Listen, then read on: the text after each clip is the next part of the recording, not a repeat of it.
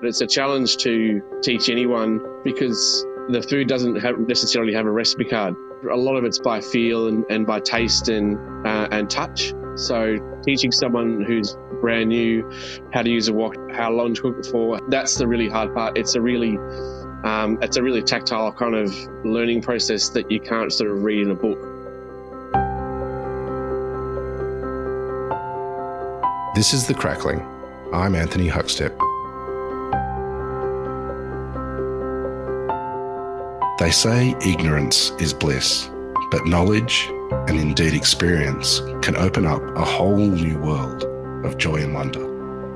When Andy Evans first stepped into the kitchen of Rockpool, it opened his eyes not only to the potential for an amazing career in top-level kitchens, but to the different lives, cultures and people that colour our culinary landscape.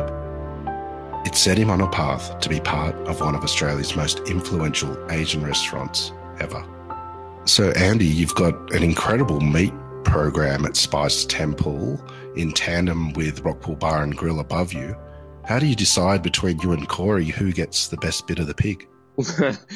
Well, it's actually it works out really conveniently because the guys at Bar and Grill will use the chops and parts of the leg, where in our sort of Chinese cookery, it's all the secondary stuff is really highly prized.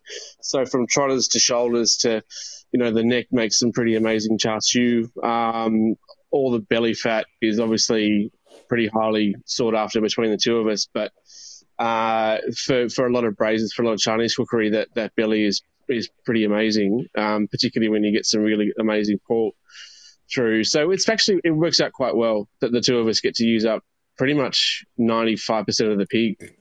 Neil Perry and the Rockpool brand is renowned Australia-wide, but Spice Temple, well, particularly in Sydney, is kind of hidden unless you know where it is. It's a pretty sexy, deep underground dungeon sort of place. What's it like working in that venue? It's very dark. There's no natural light. There's no natural breeze. So for the last sort of 12 and a half years, I don't think I'm quite vitamin D deficient.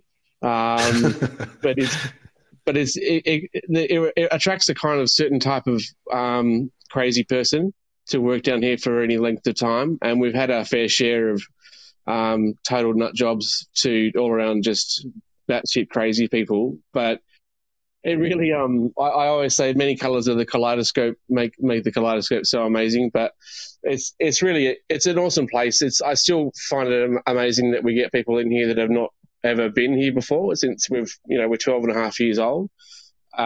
It is hard to sort of grasp that, but I guess, regional Chinese food is not for everybody, but the big kind of kick I get out of it is essentially that when they leave Spice Temple, they've come in with some sort of I don't know, like an agenda kind of thing or an idea of what the food's going to be like, and they go, I'm going to hate this. And they walk out going, that was really awesome. I tried some things that I never would have tried before, and my waiter was so amazing that they got me to try tofu and, some really weird, dry, fragrant chilies and some Sichuan pepper that's making my mouth feel really strange. And it's a really cool feeling because they come back again, they go, wow, that was really awesome. Then they tell someone else, and it's an amazing place. It's hard to work in because you don't see a lot of natural light, but the winters, make it hard because you come to work in the dark and you leave in the dark, but it's a cool place. As you just mentioned, you're cooking regional Chinese food, and Cantonese food is renowned historically in Australia, and it's just about in every town there's a Cantonese restaurant, and every city there's many of them. But tell us about regional Chinese cuisine, because there's so many regions there. But what are you doing there at Spice Temple? Well, we focus on 6 sort of primary regions of China, and the thing about you've got to really understand with China is it's such a massive country.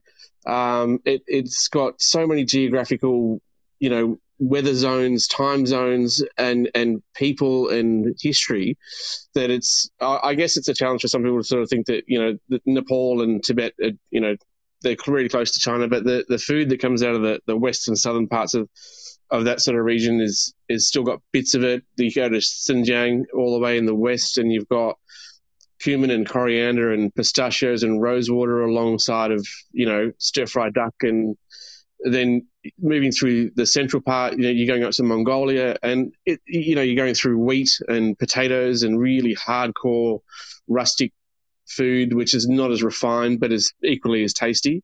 And then down through the middle, then you're going through Sichuan, Hunan province, and then which is really spicy, Xi'an, all the Silk Road. If we do a couple of regional dinners which focus on the Silk Road, which is really amazing for some of the guys to have a look at, because it's the way that the food changes from east to west is pretty amazing.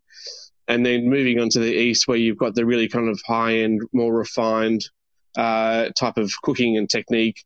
A lot of people would tell me that I'm full of shit, but I think it's true that on the eastern sort of side is, you've got Hangzhou to Shanghai, and then down to Hong Kong. It's just a lot more refined, and there's a lot more technique in it. Whereas you go further west and you get into this really kind of country, real hearty, full-on kind of flavors. Whereas the East Coast can be a lot more. Well, you've got sea for a start, so you've got a lot more fish and ocean sort of dwelling animals rather than you do inland. So inland is much more kind of dried seafood and that sort of stuff. But it's an amazing place to visit. Very challenging, obviously at the moment. It's really, really hard. But when Neil and I and Sarah Swan went into 2008 to go and have a little wander around for 3 weeks, we just ate 2 lunches and 2 dinners every single day and had local guides take us through all the embassies that were around in Hong Kong, Shanghai, and Beijing. And it was really incredible to see the change in technique and flavor profile from all these different regions. It's quite amazing, and it's really eye-opening when you come to Spice Temple and see it for the first time, because it's so different to Cantonese food. What's been some of the challenges for you in interpreting the different food from all different regions in China for the Australian palate? I think the Australian palate is actually pretty good. We're really lucky because we've had Southeast Asian food here in New South Wales for a really long time. Melbourne's still really, really good. Queensland is sort of really getting there. There's not a huge amount in South Australia that I've seen, and Perth is still a little bit stuck in the Canto stuff. But it's really, we're really lucky that Southeast Asia is so close to Australia. So people have been exposed to Thai, Viet, Cambodian food, Malay for quite a long time. And people go, I really like, apart from the Emperor Nasi Goreng, the ad from Telstra, that was pretty funny. But people really still really enjoy it. And I think it's a really popular food because it is, so unfortunately, it does seem to be sort of cast as quite, affordable, whereas sometimes it's not particularly at Spice Temple because we're using the same sort of produce as Corey's doing at Bar and Grill, which is horrendously expensive. But it's really challenging to say to people, hey, listen, can you please pay $65 for this piece of coral trout, which is just steamed with ginger and shallot? And some people say, are you serious? That's crazy. But I say, well, it's costing me $32 to put it on the plate. And the guy, Ben Collison, is hand line fishing it out of Queensland in the wet Sundays and beating off sharks and pirates and God knows whatever else in little tiny dinghies to go and get it. And the texture of the fish is just amazing. It's just such a well looked after product. And people, I think, after 12 years of being down at Spice, they really kind of get it now, and they go, this is really amazing. I had some local Chinese in my own area, and maybe they do something sort of similar, but this is just so really clean, and the flavors are really bright. And I think that's what people take away from the food that we do here at Spice. Sometimes, we don't get it right and it's too salty or someone's buggered it somehow, but most of the time we try and make sure we get it right. But it's a challenge to teach anyone because the food doesn't necessarily have a recipe card. It's a lot of it's by feel and by taste and touch. So teaching someone who's brand new how to use a wok, when to tell when the temperature of the poaching liquid is at the right temperature, how long to cook it for, how we're looking at your protein, seeing how fatty it is and how lean it is, determines how long and what temperature it's going to go in the oven for or steamer. And that's the really hard part. It's a really tactile kind of learning process that you can't sort of read in a book. Take us back to the early years. What was the first job that you got in hospitality? my first job in hospitality was in a restaurant called Tequila's in Normanhurst. And my older brother was doing his HSC, so he couldn't continue it anymore because he was doing, I think, 3 or 4 nights of the week down there. So he said, "Oh, look, do you want to do it?" I said that they'll pay you in cash and food. So, like, at 15, I was like, yes. I was eating my mother out of house and home, so she's like, yes, please go and do it, get some money. And it was a crazy place. I was a kitchen hand there for a while. I don't know how long it was. It wasn't very long in the end, like 6 months, and then I think they closed because the lease was finishing up. But the people there were absolute bloody lunatics. I remember there was like the sous chef there was really only young, but he used to wear a wig on the grill. And I remember the extraction used to be so strong that when he really had heaps of steaks on, his wig would fly up. And it was really quite funny for everyone else to watch, but he was really sensitive about it. So he's like, shut up, everybody else. It's not my fault, I'm losing hair. So it was just my first introduction to meeting just like the strangest and coolest characters you could possibly imagine. Like the food was woeful. Everything came in a box and it was frozen and you just reheated everything. I'm sure somebody must have died or something like that on the food, but it was not renowned for its food. It was renowned for its, super cheap booze and all that sort of stuff. It was a pretty cool place. But since then, I just really enjoyed working with the people, and then got a job straight out of school because I wasn't sure really what I wanted to do. Didn't want to go to uni, and then worked at Asquith Golf Club for about 6 or 7 months. Yeah, and because that was kind of local, and I really didn't enjoy that, just cooking for old white guys and making tuna melts for ladies on Ladies' Day. So, but my boss there was a really interesting guy. He was a bus driver that used to drive a bus in the off season from London to Istanbul. What? And he used to tell me this. I know, it's crazy hospitality, right? So like you meet these weird people. But he used to drive a bus and take people from London to Istanbul, and he used to show me these photos, and I was just like, "What are you doing here, man?" Like, he's like, "Oh, I've got to pay the bills, and this is what I've got to do." And I'm like, "Okay, cool."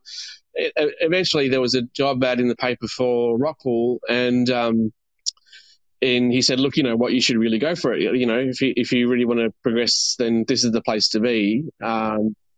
And I said, okay, cool, I'll go and do it. And he said, make sure, but when you go, you dress nice. So I didn't have any clothes. So I went to Vinnie's and bought myself a $25 suit and a shirt, but rocked up to the interview on 107 George Street in the afternoon. My resume was like half a page long of hospitality jobs, and I wasn't sure if I should put Tequila's on there or not. Anyway, I stuck it on there. Met Khan and Neil, and I had to go do a trial, and then he rang me back in the kitchen at Asquith Golf Club and said, yeah, look, that's great. When can you start? So I said to my other boss, I said, oh, look, he wants me to start now. And I said, oh, okay, yeah, sorry, chef, he wants me to start now. He's like, no, you can't start now. Tell Khan to go and piss off. 2 weeks. So I was like, wow. At the time, he didn't really care. But I started in December 94. And was there for like 9 years and had a little break in the middle. But it's an amazing place. It set me up for life. Well, what was it like being an apprentice in Rockpool on George compared to what your previous experience was in hospitality? Oh, it's nuts. So, like I was seeing things that I'd never seen before. I'd seen the people was incredible. There, I felt like I was like popping my cherry every week with something new, and then the produce was amazing because it was just stuff that I'd never seen before. Whole lambs were coming in all the time, legs of veal, and the seafood program was just amazing. It was full on. All the stuff that was coming in, all beautifully line caught. This seafood program was massive down there, and we were doing it all in a kitchen that really wasn't built to do the kind of numbers that we were doing and the high-tech food that we were doing. There was no sous vide machines. There was no fancy equipment whatsoever. It was actually quite a few years before we got a combi put in.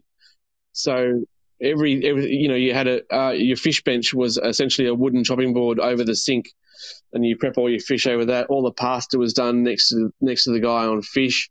There wasn't a deep fryer at the time. We just had a pot of water with a thermometer on the side of it.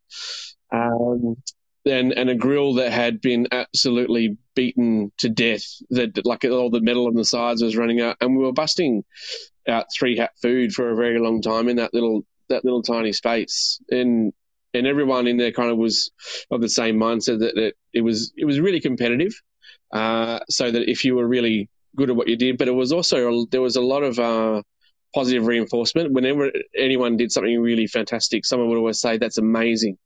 So it really kind of pushed you to be a little bit better. It was very different to a lot of the other kitchens that I'd heard of that, that's shit, that's terrible, go and kill yourself, you're a piece of shit. Why would you even do that? It was much more like, even though Khan was a nut job, he I got along really, really well, but he I think recognised that I was just a little punk and needed my ass kicking in a very, very severe way. So it was good. It was really good for me personally, but he's a very, very good cook, very intelligent, and he rubbed a lot of people the wrong way. But I found that the way that he was running it when Neil was out sort of setting up Qantas and that sort of stuff, that he was really, it was only the food and the service was everything, and everybody else that was cooking really well, he really gravitated to and was like, right, let's all dive in. And we were all doing lots of hours, not like nowadays where you're just not allowed to do it, but you did a lot of it because you wanted to as well.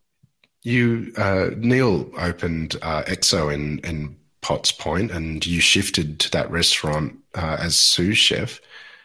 What sort of transformation did that have on you and your cooking? Well, that was a really because the XO was a kind of like a version of like wok pool and all that sort of Southeast Asian food that Neil really loves as well. So we went from Rockpool, which is my first sort of exposure to kind of really good Asian food. And then we went to XO, and because we were already doing shifts there in the early 90s because everyone had to go and do a shift up there when Kylie was running it. So because it was so busy up there that we'd all have to go and do an extra shift up at Victoria Street, I think over November and December, which is cool because Kylie was amazing to go and work with. And then it closed for a little while, reopened again. Pete and Barchi and those guys ran the floor, and it was a really cool, busy, really, really busy place. And it was a kind of a real eye-opener into how different people run different businesses. And the kitchen was tiny. It was, everything was sort of held together with paint tins and all that sort of stuff to hold compressors up for fridges, and like real true Neil Perry style. It was just make it work. You know what I mean? Like, just don't whinge about it. Just dive in and get it done. And everyone did. Everyone it was a super cool team. Everyone worked really hard together, and you shuffled around, and you could do woks one night and do the grill, and then fry it and larder. And yeah, it was a really small, tight team. And that kind of made me think that if you can look after people in such a small environment, they'll just stay with you forever. Rockpool has been a part of almost the entirety of your career, but there was a period of time for a couple of years that you left the fold and joined China Doll in Woolloomooloo. Take us back to that time and in that kitchen, what that was like. Mate, the Finger Wolf was and is still pretty crazy. I mean, the guys down there, Frank, who's the head chef down there, used to work at Rockpool for a little while. We've been friends for a really long time. And the guys who were running it, Pete Kukuruda and Barchi was the original manager of Spice Temple when it first opened up. So it was sort of 3 degrees of separation there. But it's a really massive place. And this was the opposite of XO, where it was a really big team, really big restaurant. And sort of doing 250 on a Friday lunch was pretty normal. They do more than that now because there's so many seats down there, and they've got the restaurant that's next door. But that was a lesson in how to look after a really big business and a big kitchen that was just turning over just so much food all the time. Like the deliveries that would be coming in every single day would be 20, 30 boxes of meat of varying descriptions and fish and just so much food. It was just, it was crazy. And, you'd just go out afterwards all the time. So the culture was down there. It was heaps of fun. We used to go out all the time, but I realized that to save myself and my liver, it was probably best to, probably leave there for a little while and try other things. But the group of people are the same again. That they've got a lot of Neil Perry DNA in them, where it's a really inclusive environment. There's no yelling and screaming and carrying on. You're all totally welcome as long as you can provide something, to make the business a little bit better. You took a bit of time off and went traveling through South America. Tell us about that time. Super cool. One of the best holidays I've ever had. We went with my girlfriend at the time, who we'd met at Rockpool, as all great hospitality relationships start. It was awesome, and we decided that it was someplace that I'd always wanted to go, because it was really off the radar for a lot of Australian travellers. I'd never done work experience overseas in London and Paris like a lot of other hospitality guys had done at the time. Everyone was kind of packing their bags and going to go and work in France and London to go and learn from all the really good guys. But I didn't really connect with that sort of side of the business, because I'd come from Neil's sort of way of thinking that working in a restaurant like that and just getting beaten down and doing 90 hours a week, I just didn't find that at all attractive at all. And so I was like, you know what, I just want to go away and go traveling somewhere really amazing. And I spoke to my girlfriend. I said, listen, what do you reckon? She's like, yeah, that'd be super cool. And essentially it was like, if we can do this and stay away and travel together in a country that we only speak of marginal Spanish, we've gone through the worst of it, and, we know that we're going to make it in a sense. And it was a really awesome test. And there was some times where I was just like, oh my God, this is really hard. And, we fought a couple of times, nothing too crazy, but most of it, we came out of it as much better people and richer for it. And this Bolivia and probably Argentina are my most favorite countries to visit outside of Asia, because it's the people and the scenery, and it's something else. If you haven't been, you got to go. You eventually came back to Australia and joined the Rockpool fold again. Take us back to some of the challenges involved in pulling together Spice Temple. Well, it certainly wasn't as hard as it is right now at the moment, I can tell you that. But it actually was not that difficult to put a team together, because there was so many people that were really itching to do something really different. And we really didn't have a problem in getting people together and getting a really good team together, because Rockpool on George Street was sort of gradually winding up with what they were doing down there. Their sort of operation was really pulling back. Bar and Grill in Melbourne was really kicking on, and then the process of building Bar and Grill in Sydney was taking shape, and it was an amazing, probably the most amazing dining venue you can possibly get in Australia. I think the dining room is beautiful. But then the training involved in getting everyone in and learning how regional Chinese sort of food worked was the biggest challenge, because getting someone who's fluent in Italian to speak regional Chinese is quite challenging at the best of times, when you're trying to say, no, this is Jiangxi, or this is from Hunan. Where do you say Yunnan? No, Hunan. I'm like, okay, sure. But eventually it got to a stage where Barchi was the manager at the time, and Neil was involved really heavily with the restaurant on a day-to-day basis all the time. His laptop was in the computer, in the kitchen at the time, which was really annoying, because he's on the phone and he's trying to do a million things. Like, he's a busy guy. So it was just like, chef, can you just move somewhere else? That'd be great. So we can cook everything. No, you guys piss off on me. I'm the boss. Yes, sure. Yes, chef. No problem. But it was actually pretty cool. And then there was a lot of effort that went into training every single couple of days, into everyone going, okay, look, how do you take an order properly? How do you design the perfect kind of order? How do you look after people that are really unsure about what they want to have? How do you look after people that just think this is all disgusting and it's all too hot and weird and it's not like the Chinese that I know? And that was the biggest challenge, was getting everyone well trained enough so that if anyone walked in the door, that they could walk back out and have a great time. Some people didn't, because it was so dark, and Neil was always very adamant that the restaurant had to be really dark and very loud. And lots of people were like, well, it's too dark, I can't see. And it's true, I still can't see. Earlier on, you mentioned about the working relationship that you have with Corey Costello up in Rockpool, with getting whole beasts in and using different cuts. Tell us about the secondary cuts that you're using and why they're so important to the cookery you're doing. Secondary cuts on any animal are really important in Chinese food, not just Chinese food, but Southeast Asian food, because of the connective tissue in them.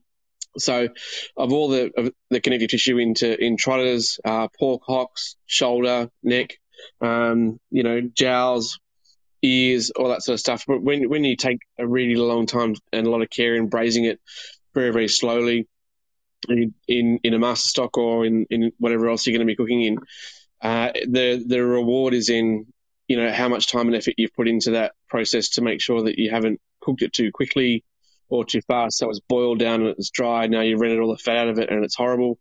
When you have really good Chairman Mao pork, you know what I mean? It's not the issue. It's a really hard dish to make because the skin should be really gelatinous and soft. The fat should be very, very soft and tender, but not rendered out so much that you've got this pool of liquid of fat sitting on top. And then the actual belly part of the meat part shouldn't be dry at all. So it's a really hard dish to cook because you've got to put a lot of time and effort into making sure that it never boils too fast. And it's really challenging, and that's one of those other things. Like, because it doesn't have a recipe, it does have a recipe card for quantities, but it's really tactile, and you really got to pay attention to, the sound that the pot is making, whether it's in a steamer at 100 degrees or it's in a steamer at 85 degrees, what the difference in the temperature of that does to a piece of coral trout, or a whole fish for that matter, or whatever you're going to be cooking and steaming. But it's really challenging because at the one time, if you're on a prep shift and you've got everyone cooking 7 different proteins, from chicken breast to chicken thigh to shank and to hocks and everything else, there's 7 different cooking times and temperatures. There's 7 different master stocks that are all involved in that all need to be kept seasoned properly and stored properly. So it's really, you find yourself wandering in the kitchen sometimes and just tasting everyone's stuff and going, right, how's that? And that's nothing to do with all the vegetable preparation that goes along with it, all the shallot oils and the chili oils, making sure that everything's at the right temperature, it's not burnt. It's a real challenge, but it's an enjoyable one. What sort of relationship is needed for the amount of pork that you go through at the restaurant? And do you have connections with farmers and that you work with? Because we go through so much pork, we were going through very, very early days. We were going through Malanda Park pork and a few of the other smaller operations, but they just couldn't keep up with the amount that we were using. So we were going through probably at least 20 whole bellies every week, 3 or 4 barrels, and then maybe 8 to 10 shoulders every single week. And for a small farm, it's just not enough. It's just way too much. It's out of the, for them to keep up with. So what we do now is it's like, Corey, we have at Bar and Grill, we have 5 or 6 different pork suppliers, and it's not to say that we use 5 because we don't want to give it all to one person. You could, but it's in this day and age, it's really kind of handy to have 4 or 5 different guys and to have the relationship with them and be comfortable to say to them, listen, if you can't do it this week, it's totally fine. I'll get it from Borrowdale, or I'll go from there to Gurley, or I'll go from there to Otway in the Otway Ranges in Victoria. And they go, yeah, cool, that'd be great. That'd really help me out because we haven't had rain. Pigs aren't doing so well. They're a little bit stressed. I don't want to take them to market because, obviously it'll be an inferior product. And everyone works together to make sure that when it's great, that everyone can take it. And when it's not so great, that everyone goes, that's totally fine. Keep it on the farm for another week or so. And you let me know when you're ready to dispatch again, and then we can take it. Is there a dish or two on the menu that you love that has pork at its heart that you can take us through? There's a couple there. There's a few dishes that have a lot of pork. There's at the moment, I mean, the hock at the moment that we do is pretty amazing. It's a 4-quarter hock rather than a hind hock. And a lot of places will use a hind hock because of the size, but I find that as a dish for 2 or 3 people, it's still a lot of meat, and it's a really rich gelatinous meat that's on there. So we use the 4-quarter hock to make sure that it's a much smaller size. It's probably around about, when it's cooked, it's about sort of 8 to 10 centimetres long and about 5 to 6 centimetres in diameter. So it's a really nice size for 2 or 3 people to share. But that's a massive long process. And one of those things about Chinese food is you're taking something that's really kind of really, well, below secondary. It's a third cut, it's just above the trotter. So there's a lot of labour that's involved in it. So you have to bone it out. Then you have to roll it in muslin, get it really nice and tight, really nice and tight, like a little football. Then you have to get that into salted water to blanch, and that gets rid of all the blood, takes that out. You've got to wash that again. And that goes into a braising master stock for about 6 to 9 hours, depending on the size. Then that comes out, it gets rested in the cool room on trays, and then the next day when it's cold, then you unwrap it. Then you score it like a Hasselback potato, and then you'll pop it into like a little liquid, which is just a chicken stock and some ginger and shallot and a little bit of soy in there to rewarm it through. And then when you're ready to serve it, it comes out of that little poaching liquid into the fry it till it goes crispy. Then that goes onto a little serving dish, and then we make this sauce out of red Kampot pepper and curry leaves, which is sort of a bit more kind of Singaporean. And it's a really deep, dark, rich, kind of gravy-ish kind of sauce, but the curry leaves give it a real bright, distinctive. I don't know. Curry leaves are amazing. They're one of my favourite herbs in the entire world.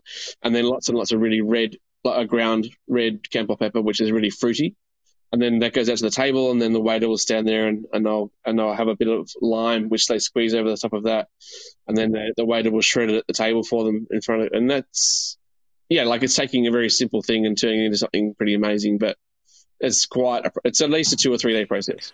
You mentioned that there are recipe cards for the dishes that you have at Spice Temple, but cooking there is really about feel, taste, and touch. How do you teach that to a chef? It's a real challenge because everyone's different. Some person's salty might be someone else's. Like I put more on there, and you've really got to be careful with different soys that you use. So we try and stick to the same soy all the time, the same Shoshi wine, the same rock sugar all the time, so that doesn't change.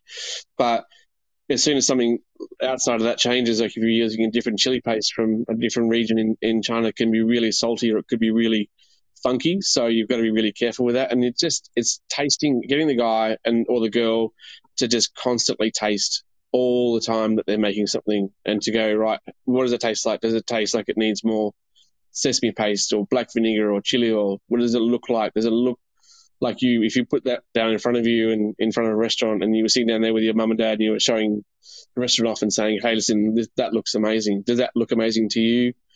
Does it smell amazing? Does it smell weird when all the deliveries are coming in? Are you checking to make sure that everything looks and smells amazing? Because if it's not, then just send it back. It's very rare that we ever have to send anything back, because the suppliers that we've got are fantastic. But it's really hard to teach that, and everyone gets it wrong at some stage. You know what I mean? Like, I'm totally at fault as well with sometimes you're being really rushed and it's really busy and something's just not right, and it'll come back into the kitchen and you'll say, yeah, I'm really sorry. I buggered it. That'll have to come off the bill, and that's my fault. And, you wear it, and then hopefully the next time that you go, okay, well, you learn from it. And if you make it 2 or 3 times in a row, then you get a pound to the head. But it's not very hard. Not very hard. No, I'm joking. Nothing like that anymore. There's no more assault and battery anymore. But it's more about making the guy or girl, cook, chef, whatever you want to call them, just be really aware that it's so easy to make a mistake, and that it's because of that you need to be on your good form all the time, because it's so easy to screw something up. And for something to taste really amazing to being okay is the matter of a minute or two in the braising stock. Neil Perry has stepped away from the day-to-day and is doing other things, but what was it like working with him? What did you learn from Neil? He is amazing. His energy in the kitchen is something else. It's really super cool because it's just a million miles an hour. He's like the tornado that rips through a state and then leaves it in this total absolute mess afterwards. But everyone feels really kind of alive after it. Everyone's like, what the hell happened there? It's like, oh yeah, Neil was calling service. And it's crazy because it's nuts, but his energy is amazing. His attention to detail is awesome. He makes everyone dive in and help out every single section.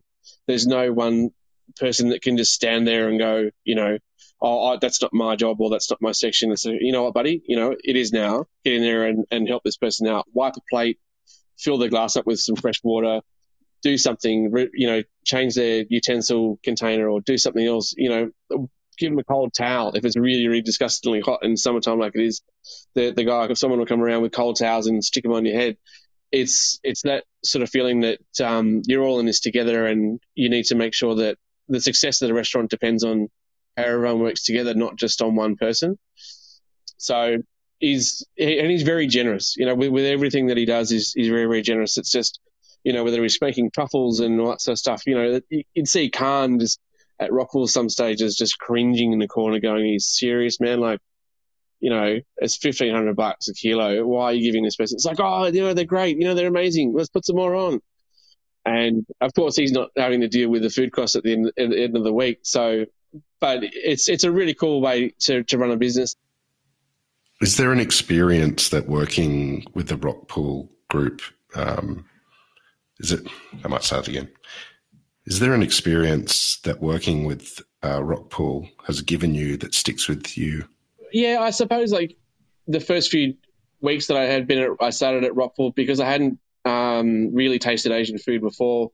Mike McInerney was the 2IC at the time, and they had the red braised pigeon with the just some Szechuan salt, pepper and lime on in the bar, and that was at the time was a Glenloth bird, really nice. I'd never eaten pigeon before in my entire life, and Mike just gave me the head because we didn't serve the head. Gave me the head and sprinkled some Szechuan pepper and salt and squeeze of lime, and he's like, "We'll just munch away on that."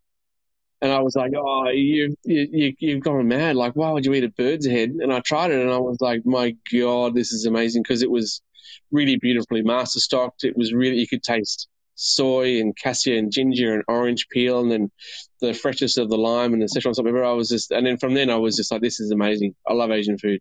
Well, for someone who hadn't really tasted Asian food all those years ago to being one of the most renowned chefs in the country for regional Chinese food, what is it that you love about what you do? It's a combination of the people that you get to see come through the restaurant in the kitchen and on the floor, and the people that come through and eat as well, and the amount of people that give you a little bit of a pat on the back and say, "This is amazing. Thanks very much. I've had such an awesome time." To be part of people's, celebration or part of their career is an amazing thing. And it's pretty humbling when you look back at it, and people come through the restaurant now, and particularly guys in the kitchen will come back through and they'll say, "You know what? Thanks so much for my time here. It's been amazing." If you go back and look at the history of Spice Temple and look at all the chefs that have been through, there's been lots, but not because of the fact that we burn through chefs. It's more because people really enjoy it, and then they find something else to move on to, whether they want to continue in hospitality or not. But I guess it's just learning how to deal with people and to look after people, because it was my first head chef position as well. So I was really flattered that Neil thought of me for this job, and I took it really seriously, and I thought, I'm going to turn this into the same place that I felt that Rockpool was when I was a young kid, that it was going to be a place for everyone and anything to happen, and to really celebrate regional Chinese food, and not to get too fusion or not to go down the Korean path and all that sort of stuff, but to really stick to regional Chinese food. And I think that that's really paid off well for us, because we're still here 12 and a half years later and still swinging. Well, what you've delivered to our culinary landscape is extraordinary, Andy, and we've loved having you on the Crackling today to hear your story. Please keep in touch, and we'll catch up again soon. That's amazing. Thanks very much for the opportunity, Big Guy. This is The Crackling, a Deep in the Weeds production in partnership with Porkstars. I'm Anthony Huckstep. Stay tuned as we catch up with some of Australia's best chefs and pork producers to discover what makes Australian pork so special.